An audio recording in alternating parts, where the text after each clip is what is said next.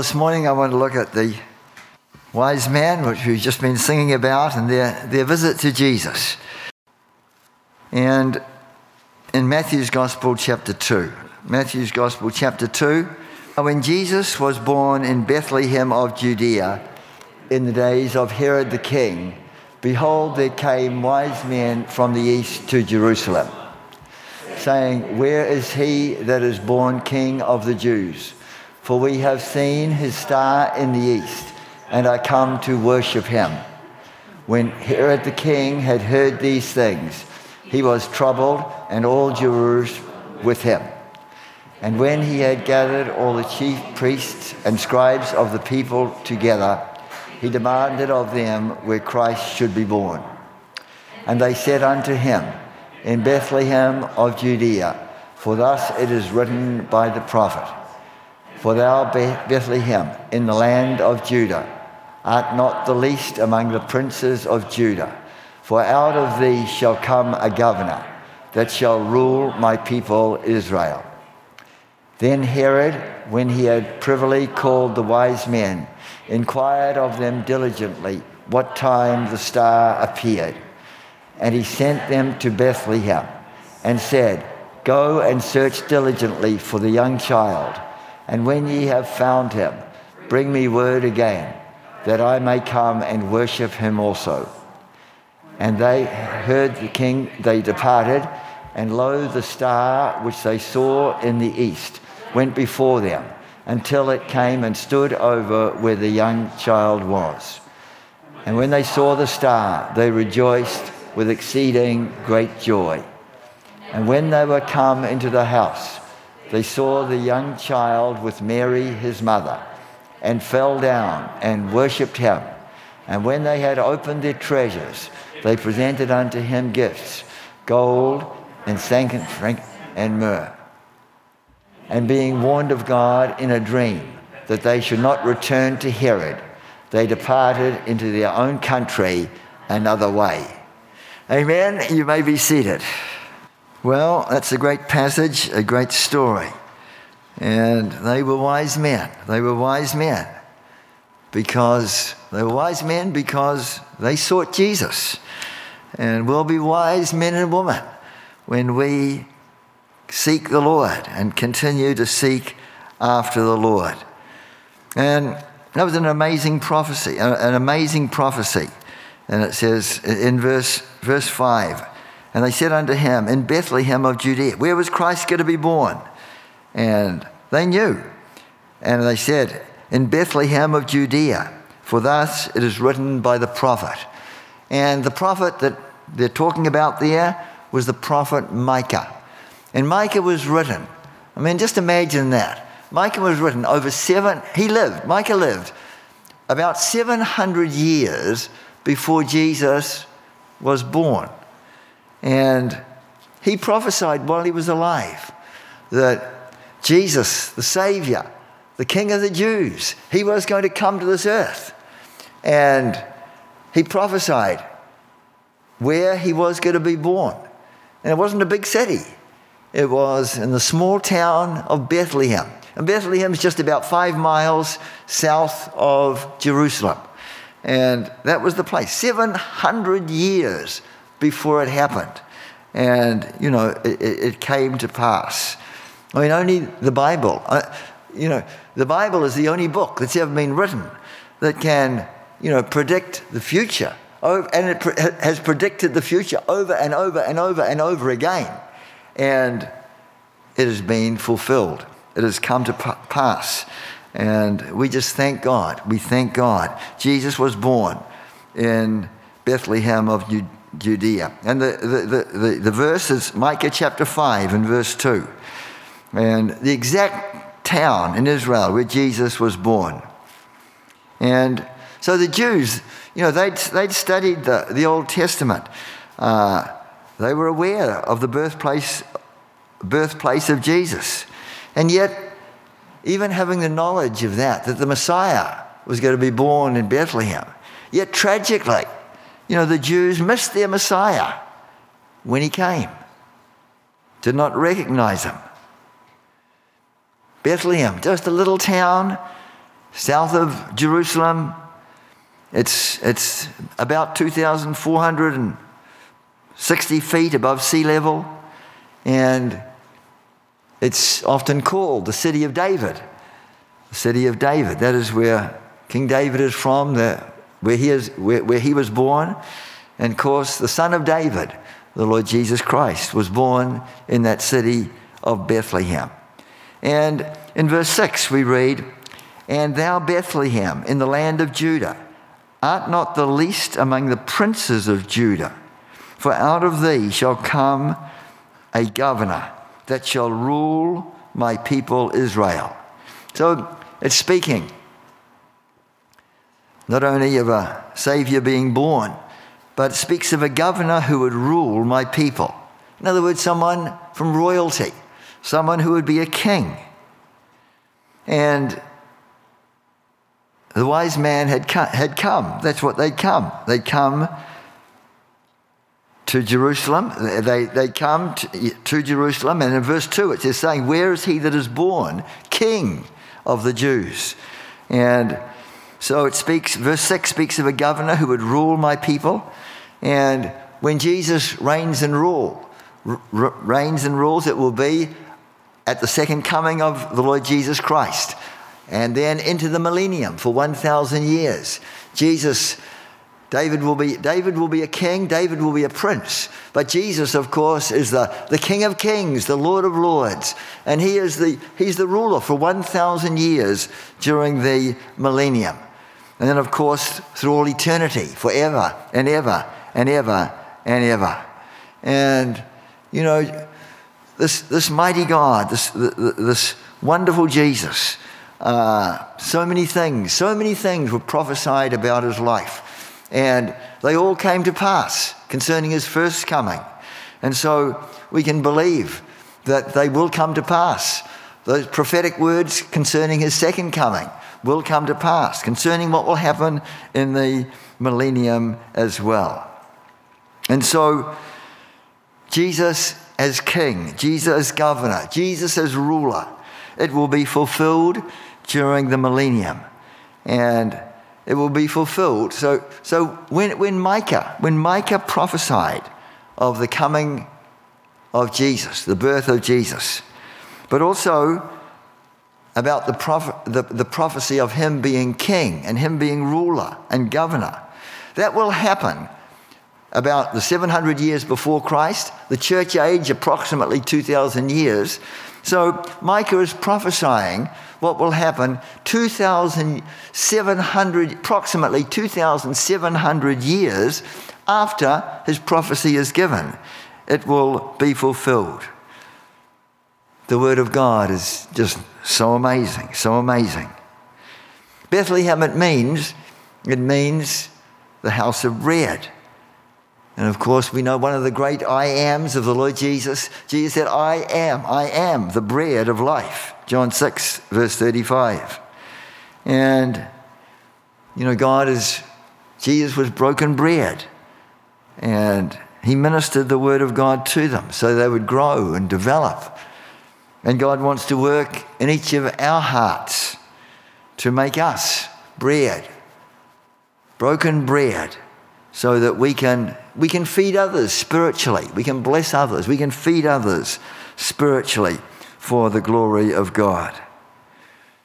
These three men who came from the east, they came from the east, a long journey. In those times, it would have been some 4 months or something it would have taken them. And they were led by a star from the east. And they came to Jerusalem to seek the King, to seek the Messiah. They were truly wise men. They were wise men.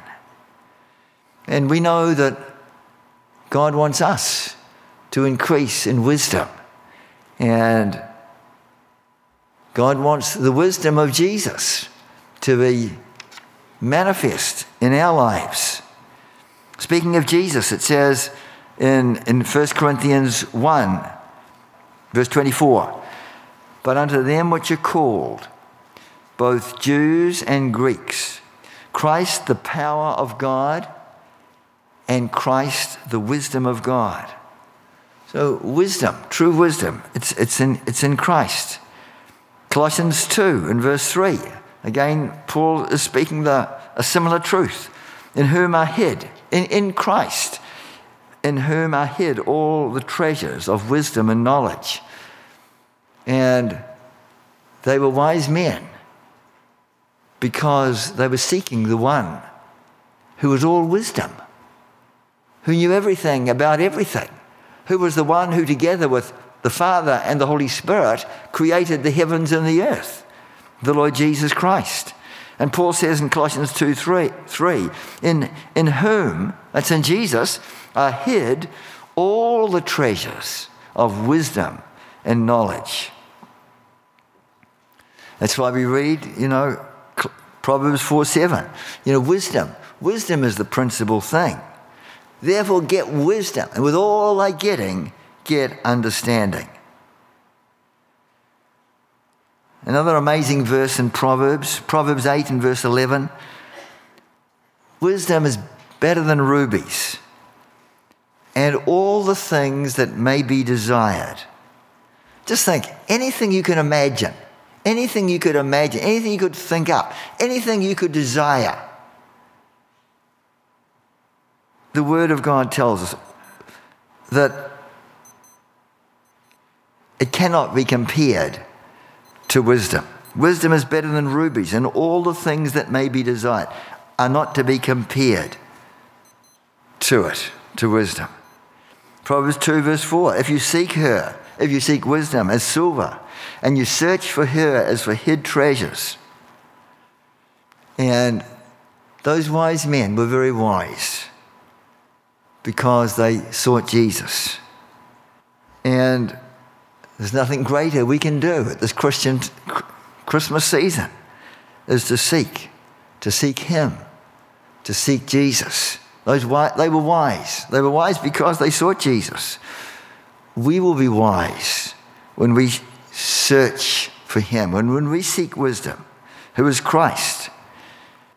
Those wise men, basically, they had one focus. They had one desire, one goal, to seek after Christ. They'd come to pay homage to the King of the Jews. And in order to do that, just think of the cost that was involved. I mean, all the things that they'd planned during those 4 months, they'd had to put aside. And then they had to spend money and finance and everything to enable them to go on that journey for 4 months or so. In fact, by the time they got back again, it could have been twice that length. But they had one focus to seek Christ. And in order to do that, they were willing to sacrifice, they were willing to pay a cost, they were willing to lay aside many other things. And at the Christmas season, many people do many good things. Nothing wrong with them. They're all fine. Often it's a time of partying. It's a time of giving gifts. It's a time of eating and drinking. It's a family time of relaxing. But the sad thing is, with the majority of people, Christ is forgotten. Christ is forgotten. But by the grace of God, may we be those, like those wise men, who seek Jesus. They sought Jesus. These wise men from the east sought Jesus. And may we seek to meet the Lord in a fresh way, in a new way, this Christmas season. Those wise men, they had one goal to seek Jesus. Psalm 27 verse 4, David, he had one goal. He said, one thing have I desired of the Lord, that will I seek after, that I might dwell in the house of the Lord all the days of my life, to behold the beauty of the Lord, to inquire in His temple. And in the Sermon on the Mount, Jesus said, Matthew 6:33, seek first the kingdom of God and His righteousness, and all these things shall be added unto you. Not only did those wise men seek Jesus, those wise men, they followed the star. And in verse 9, it says, and when they had heard the king, they departed, and lo, a star which they saw in the east went before them, till it came and stood over where the young child was. Now, they were only going from Jerusalem to Bethlehem. So in the natural, a star could not have guided them just for 6 miles. But so obviously it was supernatural.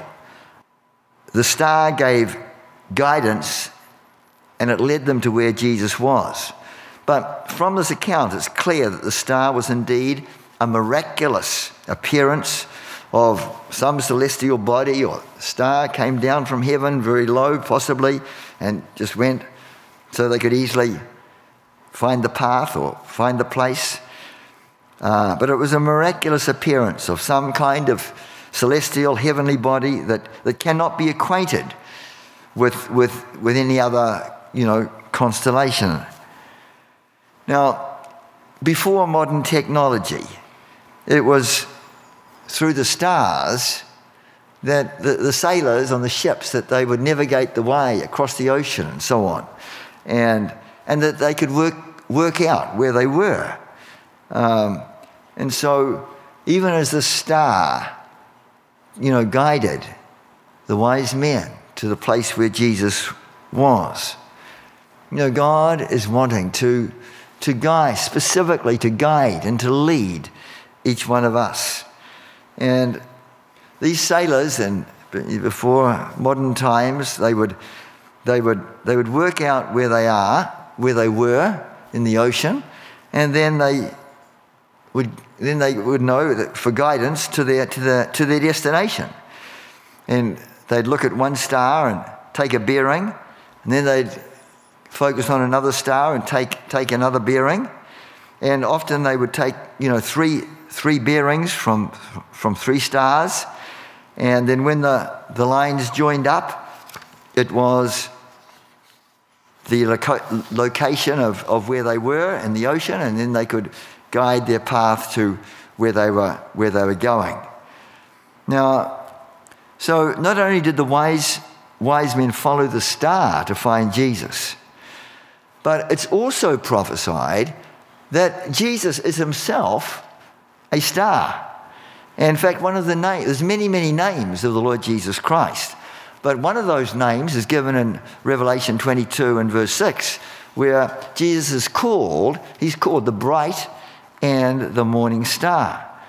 He's the bright and the morning star. And it speaks of that, Jesus as a star coming prophetically in the Old Testament. If we go back to the time of Balaam in Numbers 24. And in the scripture in Numbers 24, in verse 7, number 24 and verse 17. And this is Balaam speaking, but he says, I shall see him, but not now. I shall behold him, but not nigh. Balaam, who turned the children of Israel, away from the Lord, and who led them into sin. I mean, it seems that he did repent, but it says there, I will see him, but not now. I'll behold him, but not nigh. He maybe saw the Lord, but from a distance, afar off in heaven. He was certainly not close to the Lord in any way. But then he says, then shall come a star. And he's speaking prophetically of Jesus. A star out of Jacob, and a scepter. And a scepter there speaks of royalty. It speaks of a royal, insignia. And a scepter shall rise out of Israel, and shall smite the corners of Moab, and destroy all the children of Sheth. And that happened. That will happen. That last part of that will happen at the second coming of the Lord Jesus Christ, when when Christ will smote Moab, or which basically is Jordan today. So a scepter will come forth. A scepter will come forth. A star will come forth. And so that star, of course, is speaking of the Lord Jesus Christ himself. And the Lord gave a wonderful promise to Abraham back in Genesis 22. And it's interesting that, again, about stars. And it's interesting the timing of when God gave this promise. And it was after Abraham's test regarding his son Isaac. And all the promises were laid up in Isaac. All the promises for the future. Everything depended on Isaac. And so God had shown him and taken him out and shown Abraham the stars of the sky. I mean, there were so many, without number. And the Lord had said to him, and the Lord said to him in Genesis 22, after he had been victorious in the test, and the test was, of course, that he was to take his only son Isaac and to slay him on the altar in Mount Moriah. And immediately, Abraham, even though all the promises depended on Isaac, he heard God's voice. He obeyed God's voice. He went a 3-day journey to Mount Moriah, and he got his son. And his son, must have yielded, because the son was no doubt stronger than Abraham at his age. And he put him on the altar and was about to take his knife and to kill Isaac, his son. And the voice of the Lord came to him, Abraham, Abraham. Of course, his son, Isaac, was a type of the Lord Jesus Christ. And then we know the story, God had provided a ram in the thicket as a sacrifice, and Abraham got the ram, and that ram became the sacrifice that Abraham offered up unto the Lord. And after Abraham had passed the test, in other words, he'd put God first in his life. God was first before anything else in his life, even before his son, through which all the promises were going to come forth through. And the book of Hebrews tells us in Hebrews 11 that, Abraham believed that even if he had have killed his son, Abraham believed that God would have raised him from the dead again to fulfill his word and to fulfill his promises. But this amazing prophecy is given in Genesis 22 and amazing scripture is given in Genesis 22 and verse 17. And this is immediately after Abraham had been tested and had come through victorious. And verse 17, God says to him, that in blessing I will bless you, and in multiplying I will multiply thy seed as the stars of the heaven. In blessing I will bless thee, in multiplying I will multiply thy seed as the stars in the heaven. And the stars in the heaven, they're innumerable. It could no way be numbered. There's just so many of them. In fact, as scientists look into the universe and the Hubble telescope and others, and as they get further and further away and discover new stars and new constellations, new galaxies, they find that no matter how far they go, there's new galaxies. There's more and more and more. And, our galaxy, we have the Milky Way. It's just one galaxy. But it's estimated there's at least 300, and conservatively, it is estimated there's over 350 plus galaxies, in the universe. I mean, it's just absolutely unfathomable. You think on Earth there's about 7 billion. is over 7 billion people. But the number of stars, or the number of even galaxies, is over 350, more than 350 million. More than 350 billion of these galaxies. And they're, continually discovering more and more. And so they're without number. I mean, the greatness of our God, the vastness of our God, His creation, this universe, it's just unfathomable. It just goes on and on and on. And He says to Abraham, He says, blessing, I will bless you. Multiplying, I will multiply your seed as the stars of heaven and as the sand which is upon the seashore. And thy seed shall possess the gates of his enemies. And in thy seed shall all the nations of the earth be blessed, because thou hast obeyed my voice. And I believe God is preparing us to do that. I mean, we look in the natural and we see a diminishing, we see a going down. And that is happening in, quite a number of the Zion churches. But I believe God is going to turn the tide. And God is going to see, a blessing and a multiplying. And, if we come hold firm, and hold firm and keep pressing into God, God will turn things around. And, blessing, multiplying, even as the stars of heaven, which are without number. And the Lord wants, so when we think of a star, we also are likened unto stars. The Lord is likened to a star, but so are we. And the Lord wants to make us, each one of us, to be bright, shining stars for Him. And it's a process. It doesn't happen overnight, obviously, but God wants each of us to shine more and more for the Lord. You see, stars, they emanate light. Stars, they emanate light. And a star has the light within. Our sun is the nearest of all stars. It is a star. It's the nearest of all stars. And just our sun is, it's over 93 million miles away. Its diameter is nearly 1 million miles, and it has a circumference of more than 2.5 million miles just around it.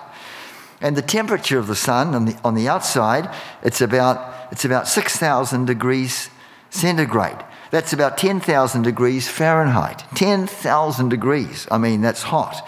And that gives out, tremendous light. And Jesus said, another one of the I ams of Jesus, John 8:12. Then spoke Jesus again unto them, saying, I am the light of the world. He that follows me shall not walk in darkness, but shall have the light of life. So Jesus was saying, he was the light of the world. I am the light of the world. But he also says to the disciples, and he would say to each one of us here, you are the light of the world. You are the light of the world. And that's why in the Sermon on the Mount, in Matthew 5 and verse 14, 15, 16, Jesus says, you are the light of the world. And he compares it to a city on a hill. It can't be hid. And he said, neither do men light a candle and put it under a bushel, but on a candlestick, and gives light to all that are in the house. And then Jesus said, let your light so shine before men, that they might see your good works and glorify your Father which is in heaven. God's called each one of us that we would emanate light, the light of Jesus, through our lives. When the Apostle Paul writes to the Philippians, he says to let their light shine. He exhorts them, let their light shine in the midst of a crooked and perverse generation. That's what's happening to our generation and our day. It's getting more crooked. It's getting more perverse. But what are we called to do? In the midst of that, to let our light shine, to let our light shine. And one of the scriptures I love very much and has been mentioned many times from this pulpit is Isaiah 60 and verse 1 to 3, which we'll look at again now. And the wonderful thing about these verses is they describe the time in which we are living at right now. And Isaiah 60 verse 1, arise, shine, for thy light is come. The glory of the Lord is risen upon thee. Behold, the darkness shall cover the earth, gross darkness the people, but the Lord shall arise upon thee, and his glory shall be seen upon thee. That's not in the millennium. It's not in eternity, forever and ever.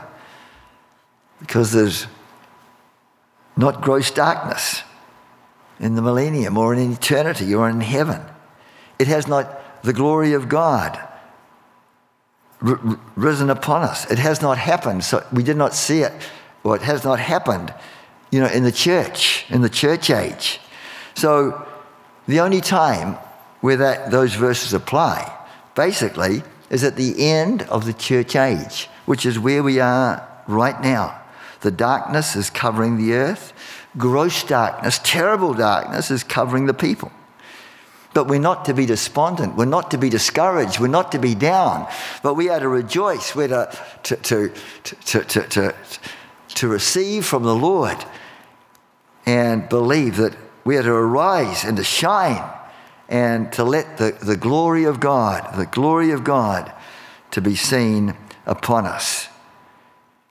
And then it says, and the Gentiles, the heathen, shall come to thy light.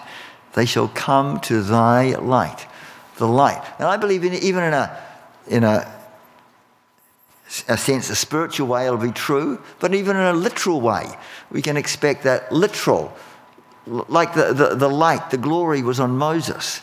The light, that glory will be upon us. There'll be a radiance. There'll be something about our complexion, something about our faces that will radiate, the glory of God.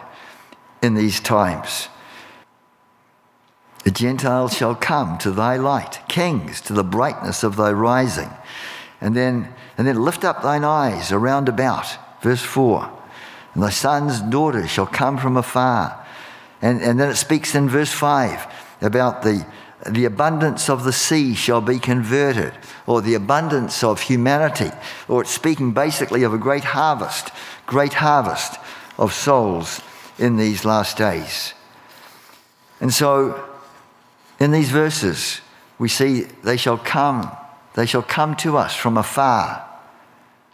And I believe God's going to bring in people here into this church from nearby, but also from afar, from different areas, east and north and east and south and west. Not only in this church, but in many churches. And 1 Corinthians 15, Paul is speaking about the sun, he's speaking about the moon, he's speaking about the stars.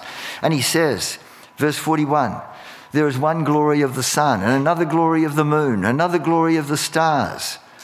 For one star differs from another in glory. Often, the blacker the night, the darker the night, the more visible the stars are. And, in the blackness of sin and the darkness and evil that's overtaking the nations of the world, all the more, in contrast, the glory upon his people is going to shine and going to stand out. And even when you consider the stars, you look at the stars on a dark night. There are some which are very bright. I've been looking just after sunset. Just after sunset in the western sky, southwestern sky, fairly low down. You see Venus is shining very bright at present, and it's just so bright. It looks so close. But so, the stars which are very bright, and there's some stars you can barely see them, very, very dim. And so one star differs from another in glory. And Christians, we're like stars. Some are dim, some are brighter, some are very bright. But may we shine, may each one of us shine brighter and brighter as we meet the Lord in fresh ways. And that's why Daniel says, Daniel chapter 12 and verse 3, and he says, and they that be wise shall shine as the brightness of the firmament. And in the margin it also says, those that be teachers of righteousness. They shall be wise. It can also mean teachers or teachers of righteousness. They shall be wise, shall shine as the brightness of the firmament. And those that turn people to righteousness, they will shine as the stars forever and ever and ever. And so not only do stars emanate light, but stars, they have a course to keep. They have a course to keep. Jesus, who's the bright and the morning star, he kept his course. He went to the cross. He fulfilled the will of God for his life. The Apostle Paul could say at the end of his life that he'd finished his course in 2 Timothy 4 and verse 7. And by the grace of God, each one of us, we have a course. There's a destiny. There's a purpose for our lives. Will we shine for the Lord? Will we emanate the light of Jesus? Will we finish our course and be bright, shining stars for the glory of God? Those wise men, they were wise because they sought Jesus. And they were wise. They followed the star. They followed the star. They worshipped the Lord. They presented their gifts, gold, frankincense, and myrrh. And may we, by God's grace, be like them. Heavenly Father, we thank you for your goodness. We thank you for your word. We thank you, Lord, at this time we can remember especially your coming and that you were born in Bethlehem of Judea. We thank you for your love for us. We thank you, you loved us so much that you were not only born, but you grew up and you ministered.